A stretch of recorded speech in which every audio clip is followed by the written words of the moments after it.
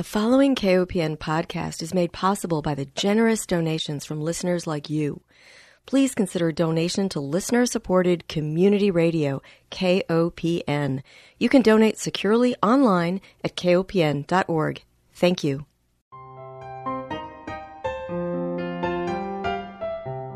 Hi, welcome to Food Sleuth Radio, where we help you think beyond your plate. I'm Melinda Hemmelgarn, a registered dietitian and investigative nutritionist on a mission to connect the dots between food, health, and agriculture and find food truth. And today I'm honored to welcome my guest, Dr. Stephen Lasee. He is an environmental toxicologist and analytical chemist who studies human and environmental exposure to toxicants and how those chemicals move through the environment. He has focused specifically on human and animal exposure routes for PFAS chemicals, and especially the consumption of PFAS-contaminated foods and drinks. PFAS stands for per- and polyfluoroalkyl substances. However, his recent publication on finding PFAS in commonly used pesticides has led to several states taking action on his discovery. Dr. Lasee has advised and worked with several state and federal government agencies, including the U.S. Environmental Protection Agency, the U.S. Food and Drug Administration, and the Massachusetts Department of Environmental Protection on projects surrounding PFAS and PFAS contamination. He received his Ph.D. in environmental toxicology from Texas Tech University in Lubbock. Welcome, Dr. Lasee. Thank you, Melinda. I am curious to know how you became interested in environmental toxicology. So after I graduated my undergrad, I went to Stevens Point, Wisconsin. I got a degree in biology. I wanted to get into sort of health research. Eventually, I found my way at the Aurora Research Institute, which is this big hospital system in Wisconsin that has a research institute. They do like clinical research. And I was doing clinical research, and I came to the realization that, while treating people is something that's incredibly necessary, I'm a little bit more interested in stopping people from getting sick in the first place. So environmental toxicology is the natural evolution of that idea. Absolutely. I think that's why I fell in love with dietetics, for the same reason that food could not only heal us, but could prevent us from getting many chronic diseases. So we're on the same page. Well, I'm curious because you've honed in on PFAS, that particular class of chemicals, and I've heard them described as forever chemicals. Tell us how you became interested in PFAS and why we should be concerned about them. Frankly, I got into a graduate program, and my advisor, Dr. Todd Anderson, basically said, "Hey, Steve, there's this new class of chemicals that are getting a lot of attention. This is what I want you to do your master's degree at the time, and then evolved into a PhD. I want you to do it on these chemicals. Go look through the data and find any sort of deficiencies that you felt like you would like to pursue." And so that's exactly what I did. I didn't even know what PFAS were before I got there, but you look into something and then you become interested. And sometimes having a push in a certain direction is a great motivator. And so I learned a lot about PFAS. I learned a lot about exposure routes. And I came up with the idea of, hey, I want to do a study why grow plants in contaminated soils. Mm-hmm. And so from there, I developed several studies. Why should we be concerned about these particular chemicals? I mean, I'm concerned that they don't appear to break down. Yeah. So they're called these forever chemicals, but what's wrong with them? So when people say forever chemicals, of course, everything breaks down eventually. But in organic chemistry, the strongest bond possible is between a carbon and a fluorine molecule. Well, PFAS are molecules that have basically been composed of mostly carbon and fluorine bonds. So you take the strongest bond in organic chemistry and you make an entire molecule out of it. They tend to have a shape and structure and even sort of behaviors that are kind of similar to like a fatty acid. But it's a group that has 13,000 different members in it. So pinning down any one sort of behavior is kind of difficult there. The ones people are mostly concerned about are the perfluoroalkyl acids, or the PFAAs. So like PFAS and PFOA that you see on like pans and things like that. Those are PFAAs, and they're very environmentally stable. They resist degradation in the human body. And the PFAS, the other PFAS that do degrade, tend to degrade into these PFAAs. So they're not really metabolized in the human body. So what that means is they don't break down. They're not made more water soluble by the human body so that you can urinate them out. They stay in your system and just kind of eventually diffuse out. And the result of that is basically they sit in there for, up to 10 years, up to even more than 10 years for some members of this class. And as I said before, they kind of resemble fatty acids, which many people know as fats or lipids, part of what you eat and digest. So a lot of their toxicity is a result of that similarity. Granted, anything that stays in your body, has a half-life of 10 years is going to get into a lot of things. Yeah. So pinning down their toxicology to one thing is very difficult. It also seems to be, species dependent. So while we can do all these nice studies on rats, they don't accumulate them for 10 years. They urinate most of them out within a week. Oh, Yeah. that's interesting. I was going to ask you, so in the human body, or I'm assuming mammalian species higher up on the chain, Yeah. do we bioaccumulate these in our fat? No, they tend to bioaccumulate in things associated with proteins. Oh, PFAS are unique in their chemistry, is that they're both hydrophobic and lipophobic, which is what they're used for in a lot of products, right? So like Scotchgard used to be made out of PFAS, right? That cool stuff you can spray on your pants and then both water and oil just falls off. Turns right. out it also lowers your testosterone, but nobody's too concerned about that, right? It's cool pants. Wow.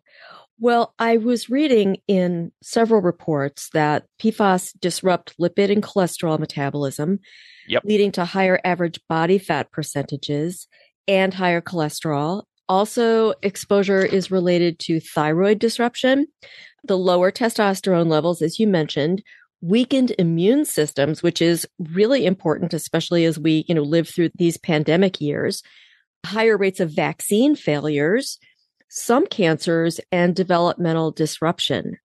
And you have found them in breast milk. Yeah, I'm currently working on publishing a paper on some breast milk samples I analyzed for PFAS, although I'm by no means the first person to have done that. But we're putting the final stages on a study where we got a hold of 50 breast milk samples and correlated them mostly to body weight. So like BMI is the value of the mothers. And we tried to find other correlations, but it was only 50 samples, so it's kind of difficult with a small sample size. We found some correlations there that we'll put in the paper, many of which were significant. So were the higher BMIs related to higher content in the milk? So you would think that, and that is actually usually the case if you analyze somebody's blood. You find that people who tend to be higher weight tend to have more PFAS. But actually, we found in this case, the women who had lower BMIs actually had more PFAS in their breast milk. That's interesting. An explanation from that? I have guesses, but honestly, I don't know. Yeah. You had also mentioned to me in an earlier discussion that they pass the placental barrier, Yeah. therefore affecting the unborn. And I think there's some data looking at lower weight in infants. Yep. Birth weights, head circumference size, length. And we found some correlations too. Similarly, like basically, if you take certain PFAS and you have more of them in the breast milk, we found that there was some association sometimes with smaller birth weights, longer babies, shorter babies. It really was dependent. But once again, we had a pretty small sample size, so genetic variation probably Hmm. plays a lot more in there than studies with larger sample sizes. But studies with larger sample sizes have found these correlations with a variety of PFAS. What about occupational hazards? So, were there some women in particular occupations that tended to have higher levels? So in that study, we had limited information, and half of the women were homemakers, which is great, but it doesn't tell you very much about what they're exposed to or what they've been exposed to in the past. But for the most part, we didn't find any groups that had any differences there. Although we had one outlier sample that had breast milk concentrations hundreds of times higher than other samples that we had. In the occupation of the woman and her husband were they were farmers. Wow. As a dietitian, I'm listening to this and I know breast milk to be the absolute gold standard of feeding infants. I mean, it is so far superior to formula for so many reasons. And we're learning more every day about how breast milk interacts with bacteria in the gut. We learn about the strong immune function that it passes on to children. So I feel like it's important for any of our listeners to realize that A, we're all contaminated with these compounds, but B, this is not a reason not to breastfeed. It is a reason to clean up the environment. Would you Of agree? course, 100%. In my developing of that study, so if you were to buy some milk from the store, cow's milk, it's not really all that similar of a concentration of what composition of what actually comes out of a cow. You get butter, you get cream, you get milk, all these different things from the product that comes out of a cow, and it's similar for women. And as a result, I couldn't really use cow's milk to do any sort of method development. Well, my wife had given birth to our son not too long before then, so I used her breast milk to develop my extraction techniques. And in doing that, I found out just how much PFAS was in my wife's breast milk. And as you can probably tell, I'm not sounding like I was especially happy about finding that out.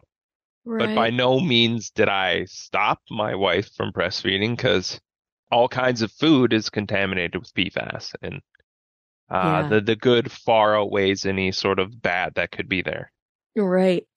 Tell me, I'm sure our listeners are wondering, so where are we going to find most of the PFAS compounds in our food system? Are there some products that just rise to the top with regard to contamination? From what I've seen with the research that's done on it, and there really has not been enough. There has not been enough research sampling stuff from supermarkets and products. There's been some from Europe, and all these studies that I've read in the past have been done in the early to mid 2000s and then in the early 2010s. And a lot of them came to the conclusion that, wow, there's PFAS in a lot of our foods. The concentrations aren't anything to worry about. Well, since then, we've reduced the reference doses and the tolerable daily intakes that we believe to be regulatory values that you should be concerned about. We reduce them by sometimes factors of 1,000. So a lot of these studies that say that they're nothing to be too worried about, well, we reduce those values by a factor of 1,000. So now they're something to worry about. Right. I would I would say that a lot of the foods that have higher concentrations tend to be associated with processed foods, things in non-stick packagings. I mean, famously, like a lot of PFAS was found in fast food containers. Although I'm sure that goes further than just fast food containers, just anything that is treated to, in a food sense, to be non-stick would be something I would categorize under of concern. Granted, you have to actually test and find out, and a lot of these companies aren't upfront about if these products are in there, but yeah, packaging, non-stick, Right. stuff like Okay. that. Well, We are halfway through, so let me take one break and remind our listeners that if you're just joining us, you're tuned into Food Sleuth Radio, and we are speaking with Dr. Stephen Lasee. He is an environmental toxicologist, and he has focused his research specifically on PFAS compounds. Now, Dr. Lasee, I was reading your dissertation in preparation for our interview, and in that document, you wrote that the manufacturing of PFAS actually began in 1949. So we've got a historical use of PFAS. When did we suddenly become aware of their harm? Honestly, it's hard to pin down, but there's like blood samples and various manuscripts from like the 70s. But I would say that we were really knowledgeable about how harmful PFAS could be is probably in the 90s and early 2000s. Was there any effort made by the agencies that are designed to help us? And I'm thinking about our tax dollars funding our governmental agencies, such as the Environmental Protection Agency, the Food and Drug Administration. When question or when concern first rose, did any of those agencies try to intervene and say, we've got to stop manufacturing these compounds until we know more? Or was it just swept under the carpet? So, for the most part, what was done for essentially 20 years was significant new use rules. So basically, I believe it was the EPA put in this significant new use rule that basically says that if a product starts using PFAS or a new product is using PFAS or is importing PFAS from anywhere, they have to notify the EPA. There's issues with that. A lot of times products might be brought in or manufactured overseas that use PFAS, and the manufacturer may have no idea that it's even happening, or that contamination can be happening from products overseas, or it might just very well be in those products overseas that they're made over there and it's not included in these significant new use rules, and maybe even the manufacturer's not even aware it's in there. Uh, I think that is going to start changing hopefully soon here. I know that the EPA has been updating that significant new use rule pretty regularly now, but as far as like a ban on it in any products, well, there's uses where PFAS is kind of necessary. Although that's the claim is that it's kind of necessary. Honestly, I don't really know, but I know like your phone on the inside, a lot of the wiring and chips are sprayed down with the PFAS to stop them from shorting and to increase their shelf life and things like that. Mm-hmm. So it would appear that PFAS are still a necessary component to a lot of the products we use and enjoy. I don't know if that means that it should be applied to our food, and I would argue that that would be probably on the list of things that it doesn't need to be used in. Right. Well, you are a lead author in an article that was published in the Journal of Hazardous Materials Letters, Targeted Analysis and Total Oxidizable Precursor Assay of Several Insecticides for PFAS. So this gets to the fact that the farmer's breast milk that you analyzed had high levels of PFAS. We don't know if that particular farmer was using pesticides, but the fact that PFAS is used in pesticides and that it's not on the label of listed ingredients. It falls under that inert ingredient category, which are proprietary ingredients in a product. What can you tell us about your research on PFAS being in many common pesticide products? Okay, so I'll start with just stating basically how I made the discovery. So as I said before, I wanted to research plant uptake of PFAS. So I got a hold of a greenhouse and started growing plants in contaminated soils. Well, the first time I finished one of those studies, I found that my controls were contaminated with PFAS, and I thought to myself, well, I'm not that bad of a scientist. I couldn't have contaminated the soil I grew them in. And sure enough, I tested the soil, and there wasn't any significant concentrations of PFAS in there. So then I started to look around at the greenhouse, the site, and I went out and I tested everything. I tested other plants peoples were growing there. I wiped down surfaces. I got some soil from outside because the site was a greenhouse, but also a field. And I found PFAS in everything and in concentrations that were kind of worrisome.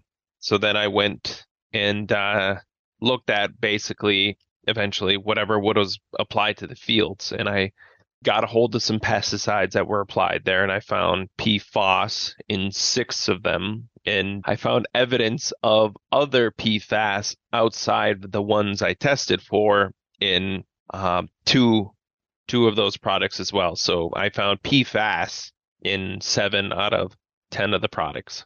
So I published that paper, and then I completed that work, and I also in my dissertation I made some models for predicting plant uptake of PFAS. So these models take a soil concentration and a carbon concentration in that soil as well, and then they can predict how much PFAS ends up in the plant's shoots and roots.